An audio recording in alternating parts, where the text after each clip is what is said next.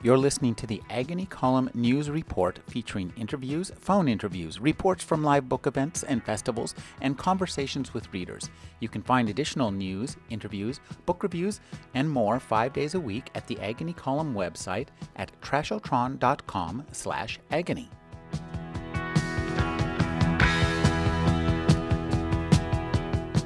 The spontaneous emergence of Occupy Wall Street in New York in September 2011 struck a chord that resonated around the world.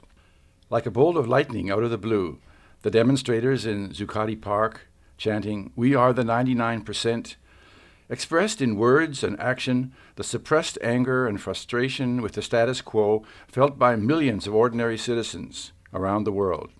By October 15th, Occupy Wall Street went viral over the social networks, morphing into Occupy World Street, when the citizens of 1,500 cities across the planet took to the streets in one of the biggest demonstrations in history to express their dissatisfaction.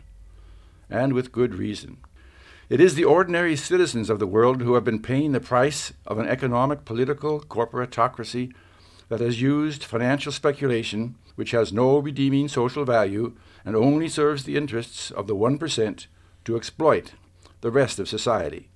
The result has been an enormous transfer of real wealth from the middle classes and the non-profit sectors of society, the environment, communities, social structures, to the already wealthy.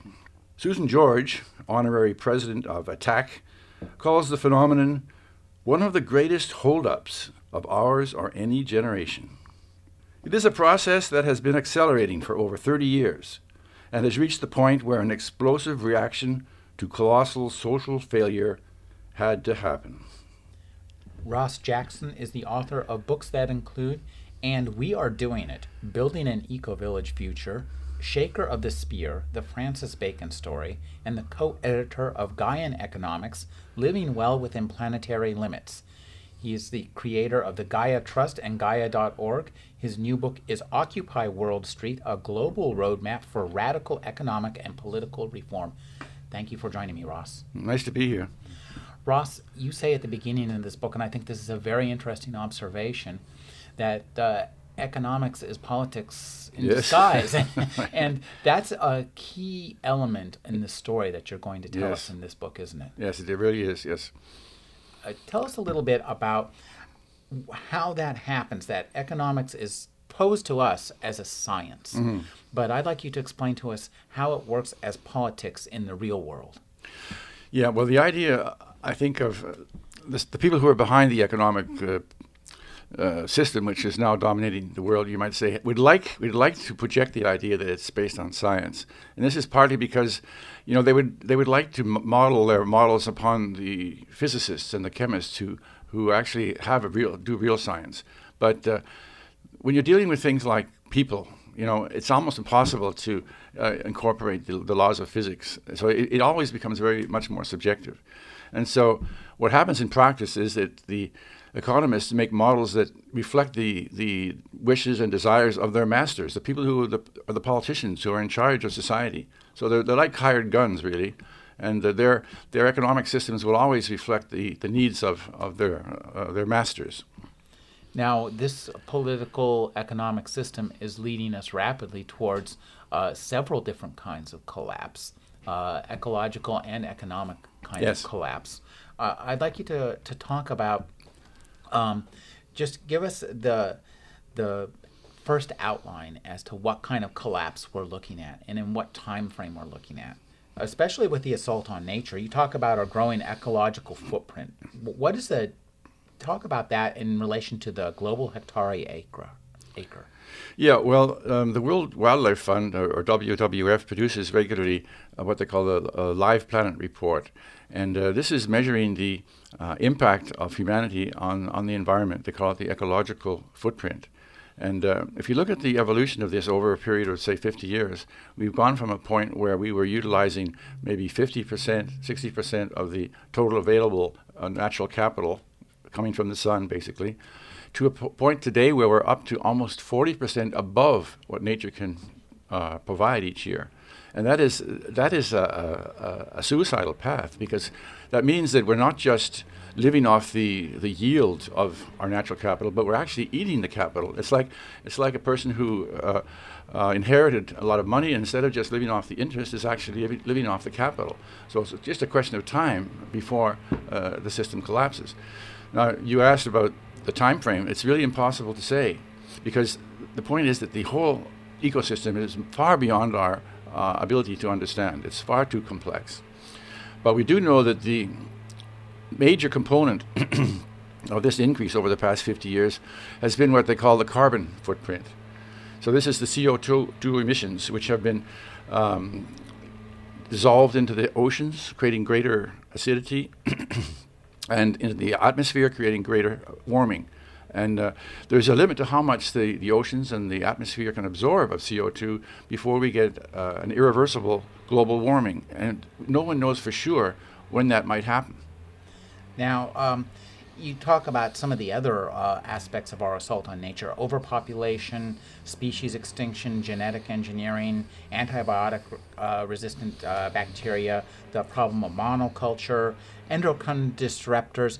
This is a lot to take in, and I'd like you to just talk about factoring all this into your work as a writer in this Occupy World Street, to give us a kind of a cohesive vision of where we stand right now, which is, it's pretty scary. It is scary, and all of these different threats are in a way tied together, and it has to do with our worldview.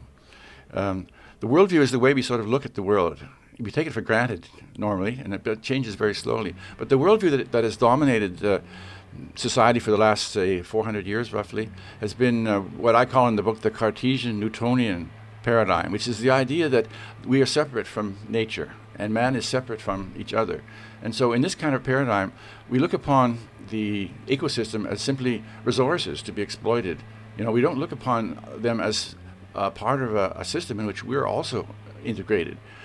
And so what is happening is gradually we're having a shift in this paradigm towards what I call a Gaian paradigm, which is a more holistic way of looking at it, where we accept the fact that we are part of nature. And when we mess around with nature, we're, in a way, shooting ourselves in the foot. And all of these examples I mentioned here can be explained as a result of this sort of reductionist, separatist way of looking at nature. And it's just not the way it really is. And so the nature is so complex that it has many sort of feedback mechanisms that we don't really understand. For example, we started burning fossil fuel 100 years ago. Nobody imagined that it was going to be a possible threat to our very survival 100 years later. And that's just one example. And when I mention these other ones, it's because we don't know which one of them might be the critical one that results in a collapse of our society. I mentioned a metaphor in the book, which I think explains it very well. It's as if the civilization is on a jumbo jet, and we're flying through the air, and the passengers are gradually taking one screw out at a time. Well, we know that eventually this plane's going to crash, but we can't say exactly when or where, and we can't say which of these components, I mentioned 7 or 8 of them here, which of these components is going to be the one that is the critical one at the time the plane goes down. You know, one of the things that this worldview that you talk about is so interesting about it is that 100 years ago, 400 years ago, I think man had no scientific or even societal understanding that we could do the kind of damage that we did, that we would look upon the world as an infinite resource. Yes. And the idea that we could, like, pull all the fish out of the sea was incomprehensible to us. That we could cause, the idea that we could cause the extinction of a species was incomprehensible to us. Yes. Now this is something we understand, and I think one of the things this book does a fantastic job of bringing home is making it clear that we are part, as you say, we're part of this system, but we're a part that can deplete the other parts. We have the technological and, you know, the mind power and also the population power to deplete the other parts to the point where the whole thing goes down. That's right. We are the guardians, the shepherds who should be taking care of this planet, and we're not doing that. There are one of the things that's really interesting is a very famous report that I wanted to ask you about to talk about a little bit, the limits to growth. Oh yes, it made a great impression on me when it came out. Yeah. Tell us a little bit about what was in this report, and the author, and how, because there are lots. We've had warnings. This is what's happening to us has not come without warnings.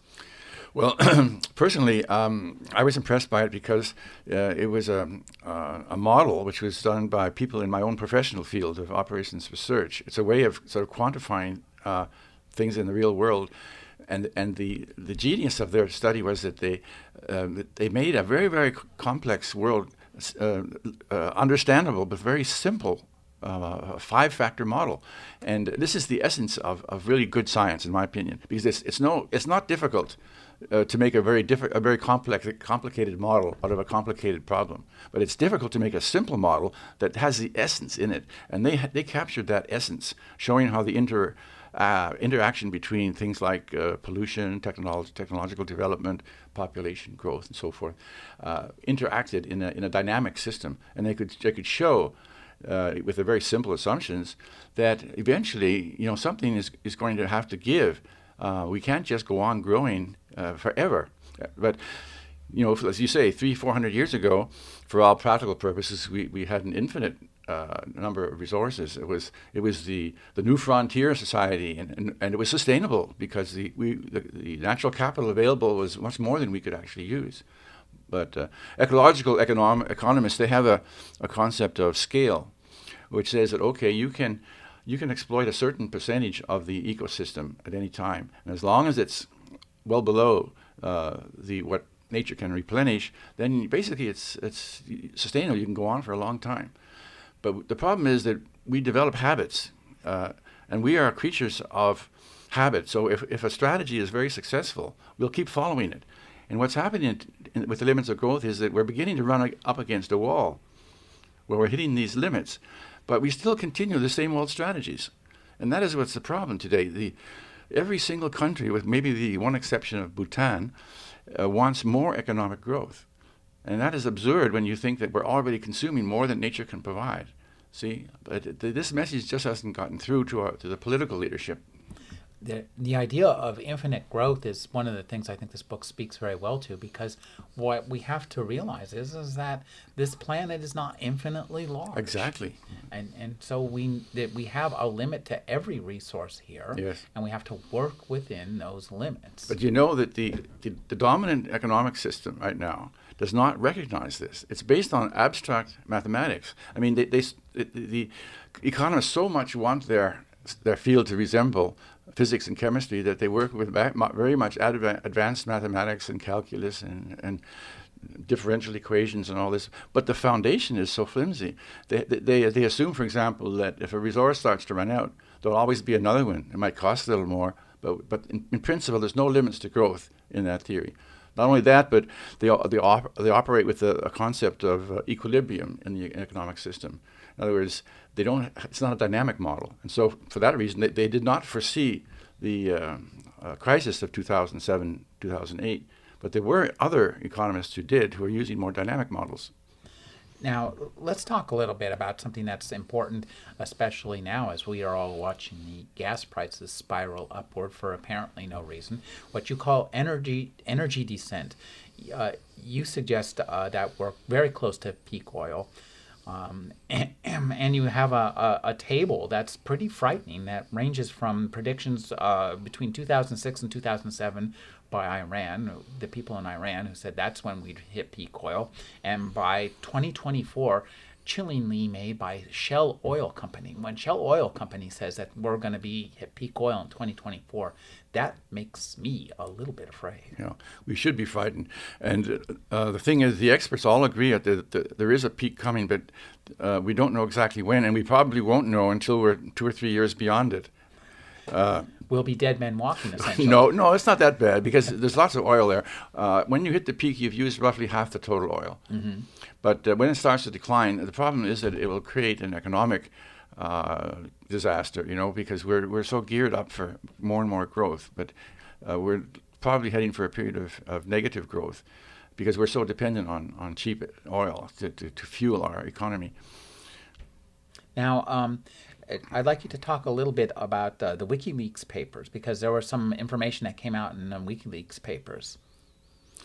This was regarding the question of the amount of reserves that were, among other things. Yes. Well, independent oil geologists, they've always said that the Middle East countries, in particular Saudi Arabia, have vastly overestimated the reserves. And what one of these WikiLeaks communications showed was coming from one of the former heads of Aramco, the big oil company, made the estimate that roughly 40% of that estimate is just fiction. It's not there. Well, this is a fine case of storytelling that doesn't help us. And I think one of the things your book does quite well is convincingly give us a story that does help us by hewing more closely to the facts. Talk about the two kinds of ecosystems that we have: type 1 ecosystem versus a type 3 ecosystem. Okay. Well, a type 1 ecosystem is one in which you have an organism which consumes temporary nutritions. For example, the maggots that eat a cat or a body which has died and is buried in the ground. Right? It's a temporary source, and they will explode in population for a period. And if they don't find another source of nutrients, they'll die. Maybe an even simpler example from the laboratory would be if we have some bacteria in a test tube and we come with some nutrients in it. We know from experiments that they will grow very, very rapidly, exponentially, and then when all the nutrients are used up, they'll collapse. So a type 1 ecosystem is one of that type, which you have resources available for a short period, a tremendous population growth, and then a tremendous collapse. Now, if we look at the production of oil under the peak oil model, it shows, as I have a diagram in the book about this, that it's roughly a 200-year period, maybe from the middle of the 19th century to the middle of the 21st century. We're going to have oil available, and the peak is about just right now. We're right in the middle of the period right now, and when that period is completed, then that oil, which took millions and millions of years for nature to produce, is gone. And so from then, at that point on, we have to manage to get by without it. And that is the big challenge facing us. You talk about all the other kinds of power: coal, nuclear, solar, wind, hydro, geothermal, biogas, wave energy. Lots of this stuff I've never got lots of this stuff. For example, ethanol. Here's something that's been touted forever as being environmentally friendly, and it seems kind of insane to me that to grow corn, to fertilize corn, and then to ferment corn, and then to ship it, and then to create gasoline out of it, I mean, that seems like the most absolutely inefficient thing that anybody ever could possibly dream up, except the people who grow corn. Well, actually, it's not as bad as that. You can also produce ethanol in a way which is very, very small scale and local, and produce certain byproducts. For example, on a farm, if you produce ethanol, you get a byproduct of sort of what they call a mash, which is an excellent feed for animals. And you, in this situation here, I could envisage that this could be a viable source of fuel for automobiles in the future, especially if it's based on waste products. Now, if it's based on crops that could be used for food, I agree with you. It seems completely absurd, but there's a lot of waste around that could be used for driving this. It's basically sugars that are being converted. So any kind of organic waste, and we have lots of it around, could fuel such a local development. I'd like you to talk about, the dealing with energy descent and, planning how we're going to use the remaining fossil fuel we have. Yeah, well, it's an interesting question. I mentioned in the book the possible danger of what I call an energy trap, which means that eventually, when we don't have any more oil, we're going to have to rely on renewable energy, like primarily solar energy and wind energy, and perhaps wave energy. It's still a bit of a question mark on that, whether it will be good enough. But let's see now. I know I've lost the train of thought. What was your question? Planning to use the remaining fossil fuel. Oh, yeah. See, the problem is that when we produce a solar plant today or a windmill, we have to use fossil fuel energy to build it. Okay? There's no other way. And if we don't use the remaining oil sensibly, to produce solar plants and windmills and get to the point where they are reproducible with their own energy. So we can have enough solar plants, for example, that we can reproduce another solar plant using only solar energy. If we waste the fossil fuel for the next, say, 50 years and use it for running cars and for heating homes and so forth, then we may get into a situation where we'll never be able to recover. And so we risk becoming a subsistence agricultural society on a very much lower population and lower energy use. That is what I call the energy trap. So we have to be very careful how we use the remaining fossil fuels. Now, you have a chapter in here that is not going to bring cheer to anybody's mind, called Collapse of Civilizations. We seem to be heading towards one of those, and I'd like you to talk about the different kinds of collapses, and in particular, Tainter's theory, which I think it seems to be where you think we're heading, and seems to be understanding that might help us avoid it. Yeah. Well, Tainter's theory, which is that the most economic collapses are based on economical problems. Mm-hmm. And he said his idea is that as a civilization grows, that in the early days it uses the relatively easy solutions like taking the coal off, scraping it off the top of the ground. But as it gets more and more complex, we have to dig down and make coal mines. And the same with oil. The easy oil is lying on the surface, but as we go on, we have to start going deep down in the oceans and so forth. So the way you can express it is to say that there are diminishing returns. To get the same energy, it becomes more and more expensive to maintain the society. And the only way a society can grow, he says, is through more and more use of energy. So at some point, the marginal costs start to exceed the marginal benefits. And so at this point, he says, this is often the signal for a beginning of a collapse. Now, the interesting thing is that this gives us an actual measure that we can look at. And if we do that, I did this in the book, and I showed a diagram of what some other economists have developed, which is showing that if you take the gross national product for many industrial countries, including the USA, it's had a pretty steady rise over the last 50, 60 years. But if you deduct from that the negative things, because the gross national product only is a measure of a total level of activity. There's no question of whether it's positive or negative contributions to our actual well-being. Mm-hmm. So as we get more complex, we have more and more maintenance costs, we have more and more social costs, we have pollution costs, we have to clean up after ourselves, we have a lot of maintenance costs, we have health problems because of all the pollution which we're creating. And the net result of this is, if you look at the adjusted measure of growth, some people have called it the genuine progress indicator, it's actually flat since around 1975, which means that all this growth which we've seen since then has been uneconomic. It's really, we've been spinning our wheels in a sense, and the actual well-being, the quality of life, has not improved. That's why it seems like the 1970s. Exactly. Yeah, you could say that. Yeah. That's why many American families feel that they're no better off than their parents, perhaps worse off.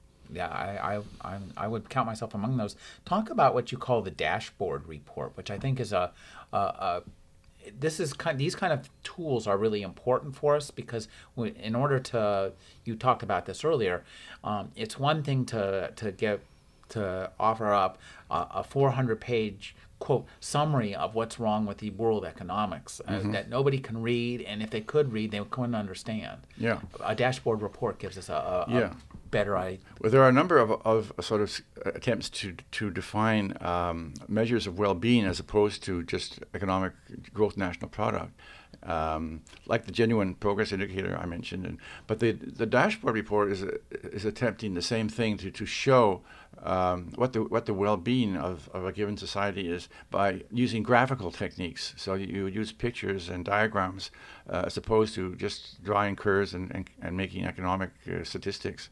So it's a more visual approach that probably communicates better in this modern age where people are more used to watching television than reading books.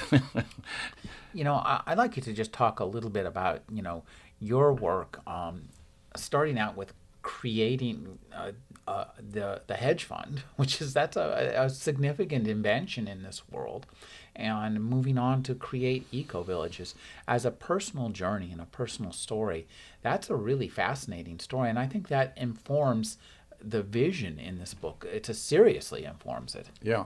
Well, I was advising a number of international clients around 1980 on things like investment and portfolio management and that sort of thing. And that's when a number of companies started to get concerned about fluctuations in foreign currencies. And they didn't know what to do about it. There was no experience. No one had any experience in this. And so I actually studied that for about 2 years and really got to understand the basics, and then began offering advice and products, which led eventually to forming the first currency hedge fund, which was based exclusively on what we call interbank trading rather than on the exchanges. And it was a tremendously an intellectual challenge for me, because it was right in my field. I had done my PhD thesis many years before on options and so forth. So it was a lot of fun, and we were quite successful for a number of years. But then I got to be more and more concerned, because I could see that it was exploding. I mean, when I started up in the mid '80s, it was peanuts compared to today. But as time went on, it became more and more of a casino. And in particular, what was happening when we got closer to the year 2000 was that the big hedge funds, and they were enormous, they were getting so big, and the big banks, they were starting to actually front run the market. They were actually doing what's called front running. So they would actually, rather than just do normal buying and selling and arbitrage, they were starting to affect markets. And they would, for example, go into Southeast Asia and crash the market. And these markets, smaller markets, cannot withstand the currency markets and the equity markets. So they just collapse when these big hedge funds come in. And then afterwards, so the IMF comes in after they've lost all their foreign reserves trying to defend the currency. They have to devaluate. They have to cut welfare, and have to prioritize paying back all these banks for their investments. This sounds familiar. I believe that today. A lot of that was done intentionally. Mm-hmm. Yeah, and that is what scared me. And another thing that scared me was I could see more and more that the models which I was using and which others were using were no longer reflecting reality. I mean, there were so-called 100-year events which were coming every couple of weeks. It's as if something was going on that wasn't being reflected. And so I felt that it was a time to get out. But at the same time, you asked about my NGO activities. The reason I actually went into that business at all was in order to create funding for my Gaia Trust Foundation, which actually owned 90% of the company. And so my idea was to earn some money in a period of maybe 10 to 12 years, and that would be enough for me. And then I would use that money to promote what I thought were projects which were leading us towards a more sustainable, more spiritual type of world. And that was what led me into, together with my wife, we were quite in agreement on this. We did this as partners, actually, to support the eco-village movement, because we felt that they were people who were actually taking the challenges seriously, and they were making a personal commitment to try to live in a more sustainable fashion. So we thought that, these people should be supported, but nobody else was supporting them. And also we developed an educational program called Gaia Education, which is a 4-week program and is taught all over the world in different eco-villages and other places on what we call eco-village design, how to design sustainable communities. And so these are the two major projects that we've been following. And so I've had kind of like one foot in each camp, you might say, for the last 25 years. It must have been interesting for you in a sort of Dr. Frankenstein way to see hedge funds, which start out to be one thing, turned and grow into something that was literally monstrous. Yes, it was fantastic. It was like they went from being what initially I thought of it as that we were at the least we were contributing to liquidity in the market, So it seemed like a socially redeemable function to have. But as time went on, it was more and more just a casino, and there was no longer any connection to the real world. It was just gambling, and it was not worse than gambling. It was actually starting to purposely destroy certain economies just to make a profit. Now, this leads us to what you talk about, the evolution of economic beliefs in your book. The worldview, as you say, and one of the things that we've come to realize now is that we are literally the world. The humans, we're part of the world, and there's just one world, and there's only so much. Yeah. We can't just keep taking. This is a bank account. There's a limit of how much money there is in that bank account, and that's the limit of all the materials on this earth. And humanity's at a point now where we're able to overdraw in that bank account, and that's what we're doing. That's what we're doing. Exactly, with 40% every year, is it? Yeah. It's growing at about 2% per year, according to the WWF. I'd like you to talk a little bit. It's kind of interesting to me about the neoliberal economic system. Because I've heard that term neoliberal, and I think, well, that means new and liberal. That must be good. Yeah. Well, they're great at what we call newspeak, you know. I mean, these guys, they must have read the book 1984. No, what the neoliberal system is really, in my opinion, not really about economics at all. It's a political project, just as Hazel Henderson said. Economics is politics in disguise, and it's serving their masters. And the masters in this case are what the Occupy movement calls the 1%. Okay, that's just a metaphor. It's the wealthiest of the wealthy, and they, under Reagan and Thatcher in the 80s, basically launched this. What has come to be known as neoliberal economics on the world.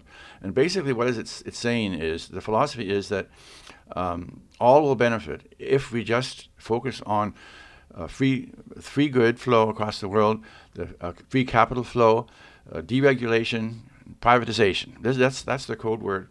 The code words for what they want to do, and they claim that the tide will raise all the boats is the claim. But we know now, when we look back over the 30 years, that the top 1% are the ones who have gained all the benefits, and the poor have gotten poorer, and the rich have gotten richer. So it's more and more obvious now than it ever was that this is a political project. It has nothing to do with economics. And this goes in hand with what you were saying earlier, that we're really no better off or that much different from the 1970s. Not the average person, certainly, but the wealthy are much better off. Oh, yes. Well, I'm not among them. I'd like you to talk a little bit too about Polanyi. Polanyi, yeah. Yeah, he had some very interesting theories that you find very useful for examining the economies of this world. Yes, one of them is his observation. What is capitalism? Mm-hmm. And he says, well, the thing that characterizes capitalism is the commoditization of labor. Mm-hmm. Putting a price on labor. And he says that within this definition or this concept, there's no real person or stakeholder, if you like, in the society that naturally benefits. It all depends on the design. So it doesn't necessarily have to be the owners of capital or the owners of production or the merchant class and the financiers that benefit. It all depends on the design. And that means that we can actually redesign this. We could redesign it in such a way that what I'd like to see as a person who has worked in the private sector in my entire career, I would like to see a solution where the private sector can work and be aligned with the needs of all 8 billion citizens of the world, but within a framework which is protective of the environment and which is protective of human rights and protective of community. And I believe this should be possible, but it requires that we redesign the whole system. We can't fix it, in my opinion, but we can redesign it. And that's what this book gives us. That's what it's about, yeah. It gives us the tools to do. And one of the things I think you do a good job at is explaining the story, where we are now, because there's so much misinformation and so many different visions of where we are now. I think that this book does a great job of cutting to the core of where we are now, so that we can understand what we need to change and why. Now, I'd like you to talk about neoclassical economics and how that fed into neoliberal, and where we can go from there. Yeah, well, neoclassical economics is a concept which appeared around 1900, and this was the time when they tried to become so scientific, and they kidded themselves into thinking that they were scientific and that they were following the path of the physicists, but they were just kidding themselves. They were just reflecting the needs of the political masters, and that gradually sort of mutated in the 80s into this almost absurd neoliberal economics, where it was just the very wealthiest of the wealthy that benefited. So where do we go from here? Well, if we look at the framework, as Polanyi said, you can change the framework. What does that really mean? How can we get our arms around this globally? And I think we can if we look at the framework as consisting of two things. One, it's an economic philosophy. And second, it's some institutions that you can establish to make that philosophy function. Now, the current system, neoliberalism is the philosophy, with free flow of goods and capital and all this. And the institutions which enable it to function, they're the WTO, the World Trade Organization. It's the IMF, the International Monetary Fund, and it's the World Bank. These are the three institutions which implement this philosophy and pretty much force everybody to accept it. So what we have to do is you have to define, first of all, a new kind of economics. And here we can start by saying ecological economics. We reverse the idea. In the old version, economics is supreme, and the ecosystem is just resources. But now we turn that upside down, and we say the economic system is a subsidiary of the ecosystem, and we have to operate within the limits that are imposed by the ecosystem, which means we can't use more natural capital than is replenished each year if we want to be sustainable. That's the economic philosophy. And actually, quite a few economists are already working on that. People like Herman Daly has been a pioneer in this area for many years. The next thing is to realize, and this is very, very important to realize, we cannot implement ecological economics in the current system because these three institutions are designed to do the exact opposite. The WTO, for example, it directly rewards corporations that abuse the environment. The World Bank is supposed to be erasing poverty, but instead they're creating debt in the third world and they're preventing them from developing. The free flow of capital, which is insisted on by the IMF, is preventing the developing countries from exploiting their so-called comparative advantage. You have to have restrictions on capital for developing countries to develop. So you have to replace these institutions with new institutions. So in my model, I have a new trade organization. I have a new way of settling trade internationally. I have a new development bank which actually encourages real development instead of exploitation. Now, I want to just understand some of this backdrop a little bit more in terms of the way that the WTO and the World Bank work is they promote deregulation, and they are against tariffs, they're against protectionism, all these things that enable the smaller countries, the developing countries, to have some, one up or get at least close to equal with the bigger countries. Is that a... No, unfortunately, it's the exact opposite. Yeah, well, those things don't help us, right? Well, the problem is that the philosophy which is expressed in the neoliberal idea of all this free flow of goods and capital and so on, it's really only appropriate for the large, well-developed economies. It's a fine for relationships between the USA and Europe and Japan because they're all advanced economies. They have all kinds of legal experts. They can fight their cases, if one of them gets out of line. But if you start to use the same model with a smaller developing country, I mean, it's like putting an 800-pound gorilla in the same ring as a 90-pound weakling, and you know from the beginning what's going to happen. It's going to end in total exploitation. And so the system is not helping the developing countries. No. We need more protectionism. A lot of people don't realize this, but the only way any country has ever become industrialized is through protectionism. Right. And the U.S. has been almost the best at that. Originally, it was the England, and they showed the Americans how to do it. And then when the Americans, after the American Revolution, they started doing it too. They started putting tariffs on all English products while they protected their own infant industries, right? And then Japan, after the Second World War, did exactly the same. And China is doing it now. And every single industrial country has done it. But with the neoliberal system, what we're saying to the developing countries is, you can't do what we did. We're not going to allow you to favor your domestic industries. If you give any benefit to a domestic company, you have to give the same benefit to a foreign company. That's the core of the WTO rules. And at the same time, they say you can't have infer capital controls, the IMF says. If you want our loan, you have to open your economy up to all these capital, strong capital bases around the world. And that actually is against the IMF's own rules. It's written right in Article 6 in the IMF rules that every country has the right to install capital controls. The IMF has systematically forced countries to give up that right if they want loans since 1980. It's just it's incredible how they have reversed that policy.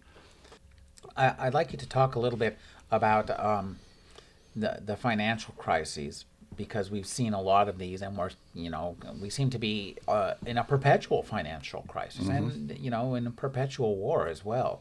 And I like to talk about the ties between these two things, and the what kind of crises, what has caused these things. And you talk about unrestricted capital flows.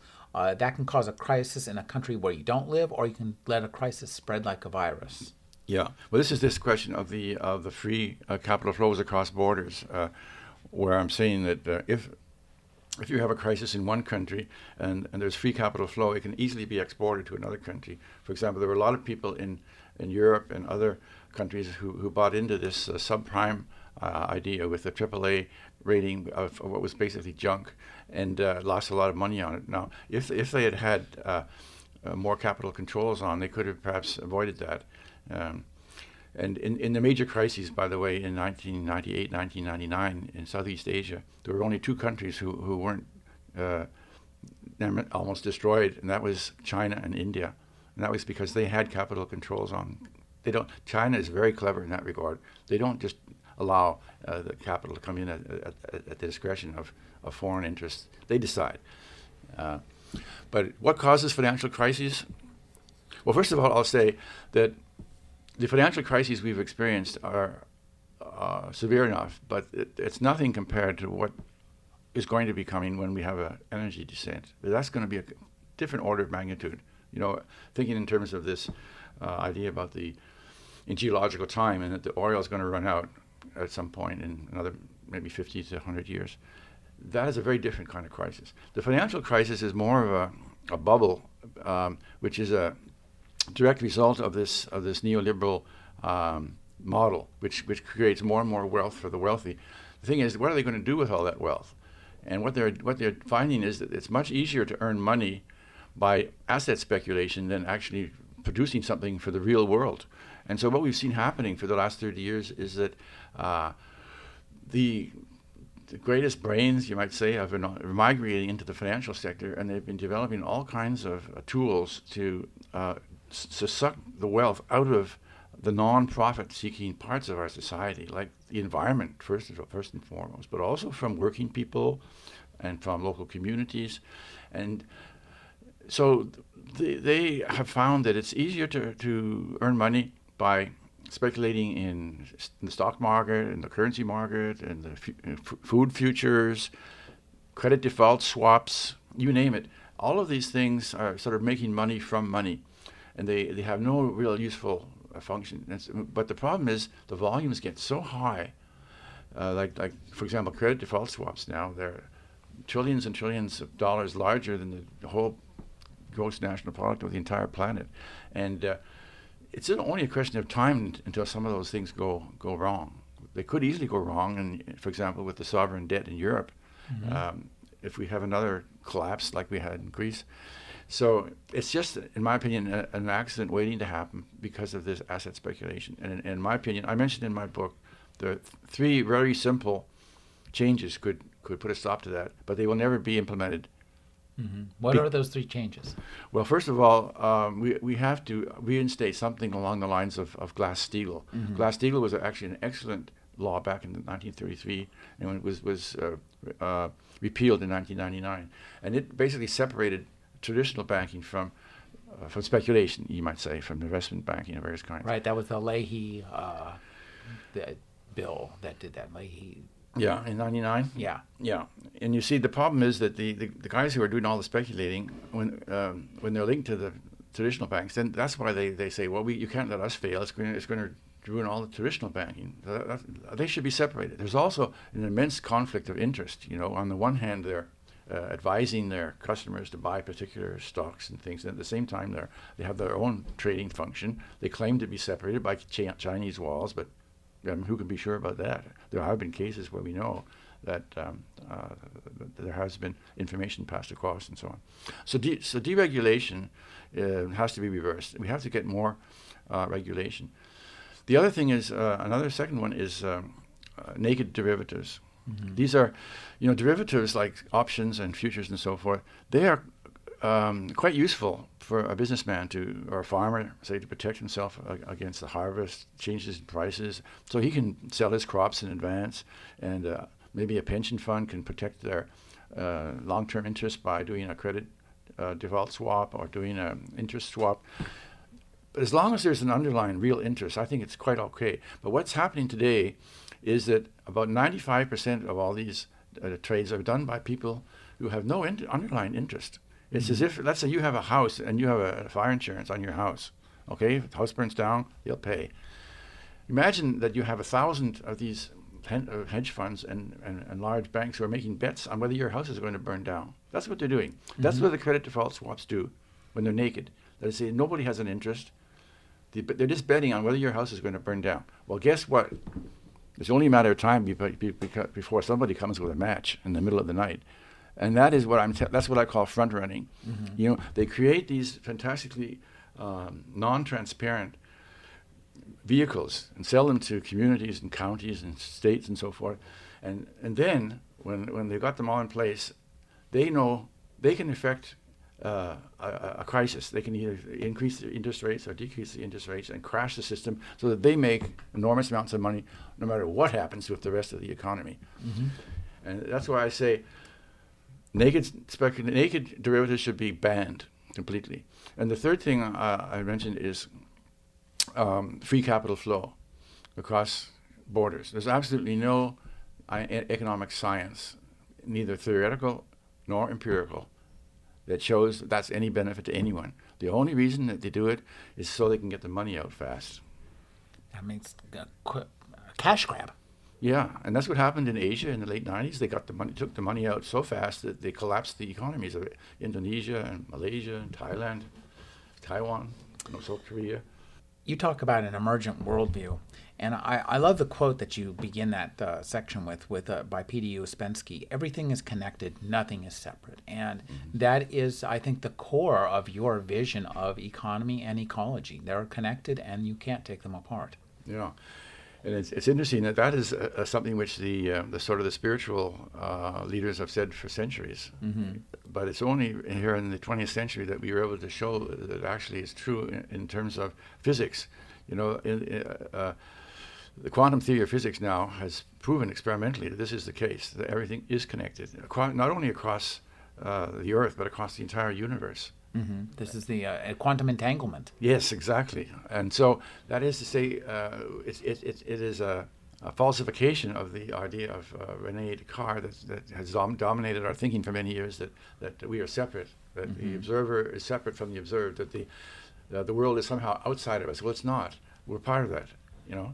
It's just, and we are part of what we're seeing. It's not just separate from us. And so that is an important shift. And I think as more and more people realize that, and this is something which takes time, then we will have a much better background for beginning to appreciate that we have to work with nature and not just consider it just as something to be exploited. Now you talk about, I think one of the things that's interesting is you talk about a paradigm shift. And, and you mentioned Martin Luther's break with the Catholic Church to Newton. That we like to think of paradigm shifts that happens overnight. There's an announcement on TV, there's, an iPad, and that's it. We're all done. The paradigm shifted. But paradigm shifts don't happen that fast. No, I mean, I'm using it in the original sense of Thomas Kuhn, who originated the concept back in 1962, I think it was. And he applies it to the evolution of science over long time frames, several hundred years often before the shift occurs. So I think that's the right way to use it. That's the way I use it. This other stuff of the latest car model and the latest, sexy dress or whatever is a paradigm shift. That is an abuse of what I think is a very powerful concept. It is just instant fashion. Yeah. So I like to use it in the original sense because I think it gives a lot of meaning to helps us explain what's actually happening. Now, one of the things that's happening is you talk about James Lovelock and his Gaia theory. And I think that one of the things you mentioned that's so interesting between James Lovelock and Lynn Margulis about endosymbiosis is that when this was first presented, people thought it was kind of spiritual mumbo jumbo, and now it's looked at as scientific, and not just scientific and ecological fact, but economic fact as well. Mm-hmm. Yes, it was an interesting evolution during the period from about the late 60s until the mid-90s, when the two of them were actually having a very tough time because they were considered to be non-scientific. But gradually there were a number of experiments which showed that the concepts that he was talking about were empirically verified. And so gradually they were accepted into the scientific community. And that's an important thing also because the idea of the Gaia, which is the goddess of Mother Earth, it resonated very much with the early adapters of this new paradigm. For them, and especially this photo that the astronauts took of the Earth, seen the from Apollo space. photo, yeah. The Apollo photo, together with the Gaian theory, it kind of ignited the ecological movement in the early 70s, and I remember I was part of that, and it was very inspiring. And so having this symbol of the living Earth and have this idea of the Gaian as the goddess, that really was perhaps more important than the scientific aspect, in my opinion, because it launched the eco-village movement, the environmental movement, which also led to eco-villages later. Now, you talk about how we would measure our success as we go forward. And you say there are three drivers: ideological, cooperation; economic, income inequality; and rationality, because it's obvious that the disparity is causing problems. I'd like you to just comment on that and how these things will help us measure success, of the changes we need to make.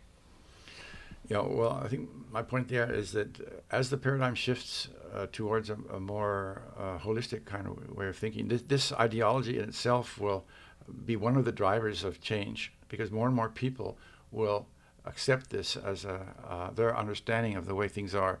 We have, for example, the cultural creatives, which Paul Ray has measured, have grown from about 4% in the 70s to about a third of the population today in the States and in Europe. And so that's an indicator of how this ideology is gradually getting more and more mainstream. The second driver going this way, I say, is economic. And this is because, if we're going to have a sustainable future, we have to put some limits on the way we use resources. We have to, among other things, CO2 emissions, but also the use of metals, various kinds, and phosphorus, the natural the soil, for example, the water aquifers. We have to start bringing all of these things under control. And once we do that, they're going to become more expensive to use.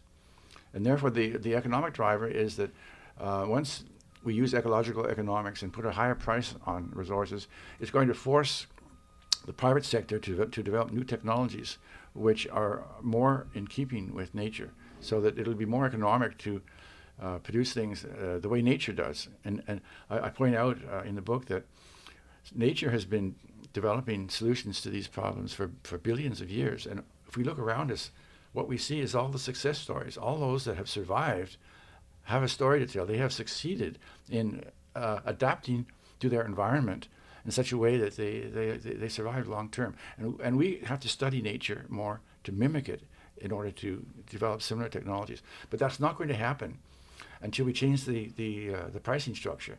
It will happen. I think this next century is going to be a period of an explosion in the life sciences, and we're going to start to learn from nature. And the third observation I had was, I called it the driver, was simple rational thinking. Mm-hmm. And here I'm thinking, among other things, about one of the studies I quoted in the book was which showed that there is a direct linear relationship between health problems and inequality. Right? So that the more unequal the income distribution is in a society, the worse are the health problems. And this is a study by two British researchers, Wilkinson and Pickett. And it's very, very significant, because what it tells us is that happiness and health are not functions of material goods. It's not because we have more stuff that become healthier or happier. In fact, more stuff tends to more inequality tends to create problems for us. And it has to do with the fact that what really counts in society is your self-esteem in your local community. If you are accepted for who you are, no matter what you do, you could be a good artist, you could be a musician, you could be just a friendly person who helps out, you could be a good politician, whatever, and you're respected for that.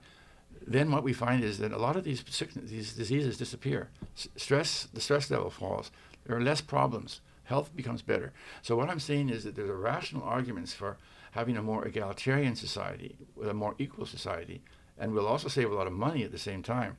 The United States, for example, has the highest inequality among the industrialized countries. At the same time, it uses more money than anybody else on healthcare, and it has the worst performance on this index that these two researchers developed, or 10 different aspects of physical and mental health.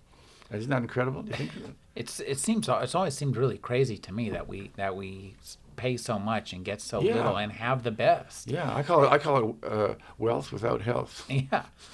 Now, you talk about one of the things that makes this book different from most any other kind of books along this line is you give us like a practical roadmap to get from where we are to a better place. Yeah. And so I'd like you to talk about designing a Gaian world. You talk about global governments on a human scale. Yeah. Okay. Well, you see, the problem is we have to redesign everything if we're going to implement this new system. My ideal of world, as I outlined here, is one in which I think the one which would satisfy, I think, most people would be one in which they had greatest control over their own local communities and what's happening in their own countries. That's not happening today. There's too much foreign influence everywhere. So the ideal world would be one in which you have many, preferably small, but many sovereign countries which each are in total control of their own economies. This requires that we have a new kind of trade, for example, as I said, where you can have protectionism and you can have capital controls. That is what is necessary. Sure, we need those. We need those. But there's one problem that left there. You have to have some kind of centralization in terms of environmental controls, because we know from the current situation that these problems are so big, these global problems, that they cannot be tackled at the level of the individual state, not even the biggest state. So we have to have a form of global governance, some central agency that has the right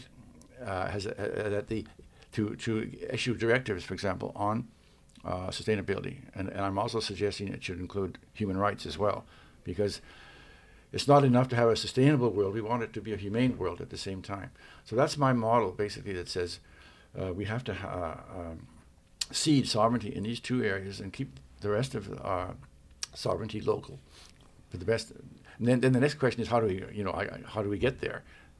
But that brings us to my sort of breakaway strategy. I don't know if you want to get into that. Yeah, no, let's talk about the breakaway strategy. You have 8 organizations, and we need to get those going. Okay, well, the thing is, one of the conclusions I come to in analyzing the current structure is that the powers that be, large industrialized countries now who are more or less dictating things, in particular the USA, are not going to take the initiative to change things. They're quite willing to sit on top of the cake, particularly as they're being basically taken over by the financial interests who are able to control the Congress, and they're able to control legislation. So you can't confront them directly.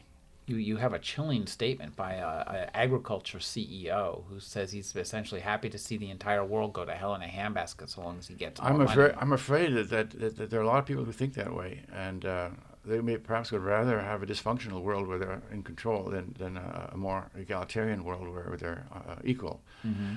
So therefore, I'm saying that the initiative has to come from elsewhere, and I'm suggesting that it could come from some of the smaller countries who break away from the system. Mm-hmm. And particularly they leave the WTO, because the WTO has these fast rules about conflict resolution and all the things that we don't want in terms of protectionism is not allowed and so on. They don't have to leave the other institutions. They can continue to be members of the IMF and the World Bank and the United Nations. That's fine. Those relationships are all voluntary. But they have to leave the WTO. And then a small number, I'm suggesting maybe 8 or 9 smaller countries with a good geographic spread, and some industrial countries, most, I think, developing countries, could form what I call a Gaian League, which says to the rest of the world, we're going to show you how we think a new kind of economic philosophy based on ecological economics and new institutions can be a new model which would be in the entire planet's interest. And at the same time, we will have a high priority on actually achieving sustainability long term, so that our humanity survives, not just for 50 years, but for indefinitely. Yeah, and to do that, they have to actually formally form a kind of an association, and then form these various institutions, a new trade organization, and so on. You have an interesting list of organizations and you have an actual organization chart. I think that's one of the charms of this book, is that you give us a story and then give us a conclusion to look towards. The Gaian Trade Organization, and Gaian Clearing Union, Development Bank, Congress, Commission, Court of Justice, the Resource Board, and the Gaian Council.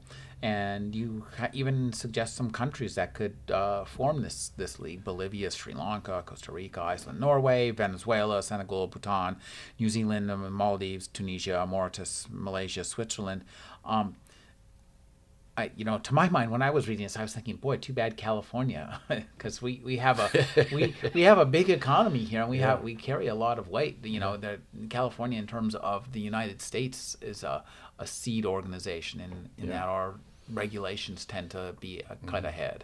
Well, one of the things I mentioned also in the last part of the book is that if this ever gets off the ground, and I certainly hope it will on a small scale, and people other countries start to join, I can imagine a situation where at some point some of the regions of the United States and maybe even China might say, hey, we would like to be members, but not as a total empire, but just as our region, maybe Cascadia or California or Vermont and so on. There are a lot of secessionist movements already in the USA. Mm-hmm. They're not very powerful, but this could perhaps be the long-term result that we have a larger number of countries in the world who are breaking off from the larger ones and having greater control over their own local environments and what's actually happening there.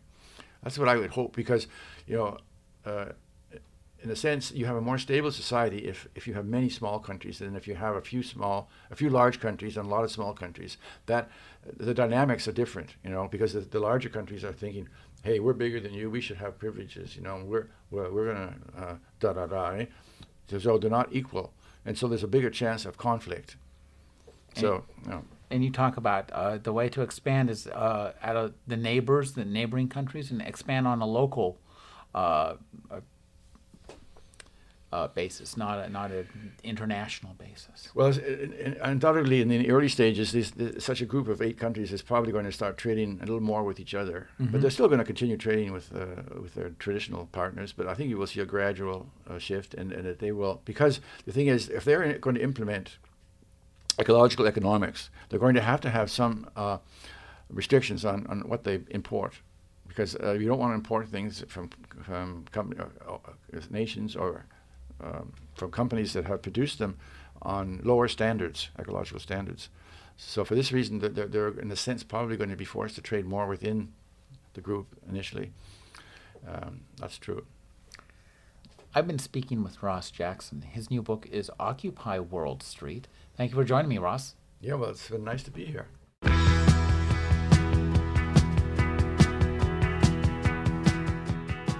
You're listening to the Agony Column News Report, featuring interviews, phone interviews, reports from live book events and festivals, and conversations with readers. You can find additional news, interviews, book reviews, and more 5 days a week at the Agony Column website at trashotron.com/agony.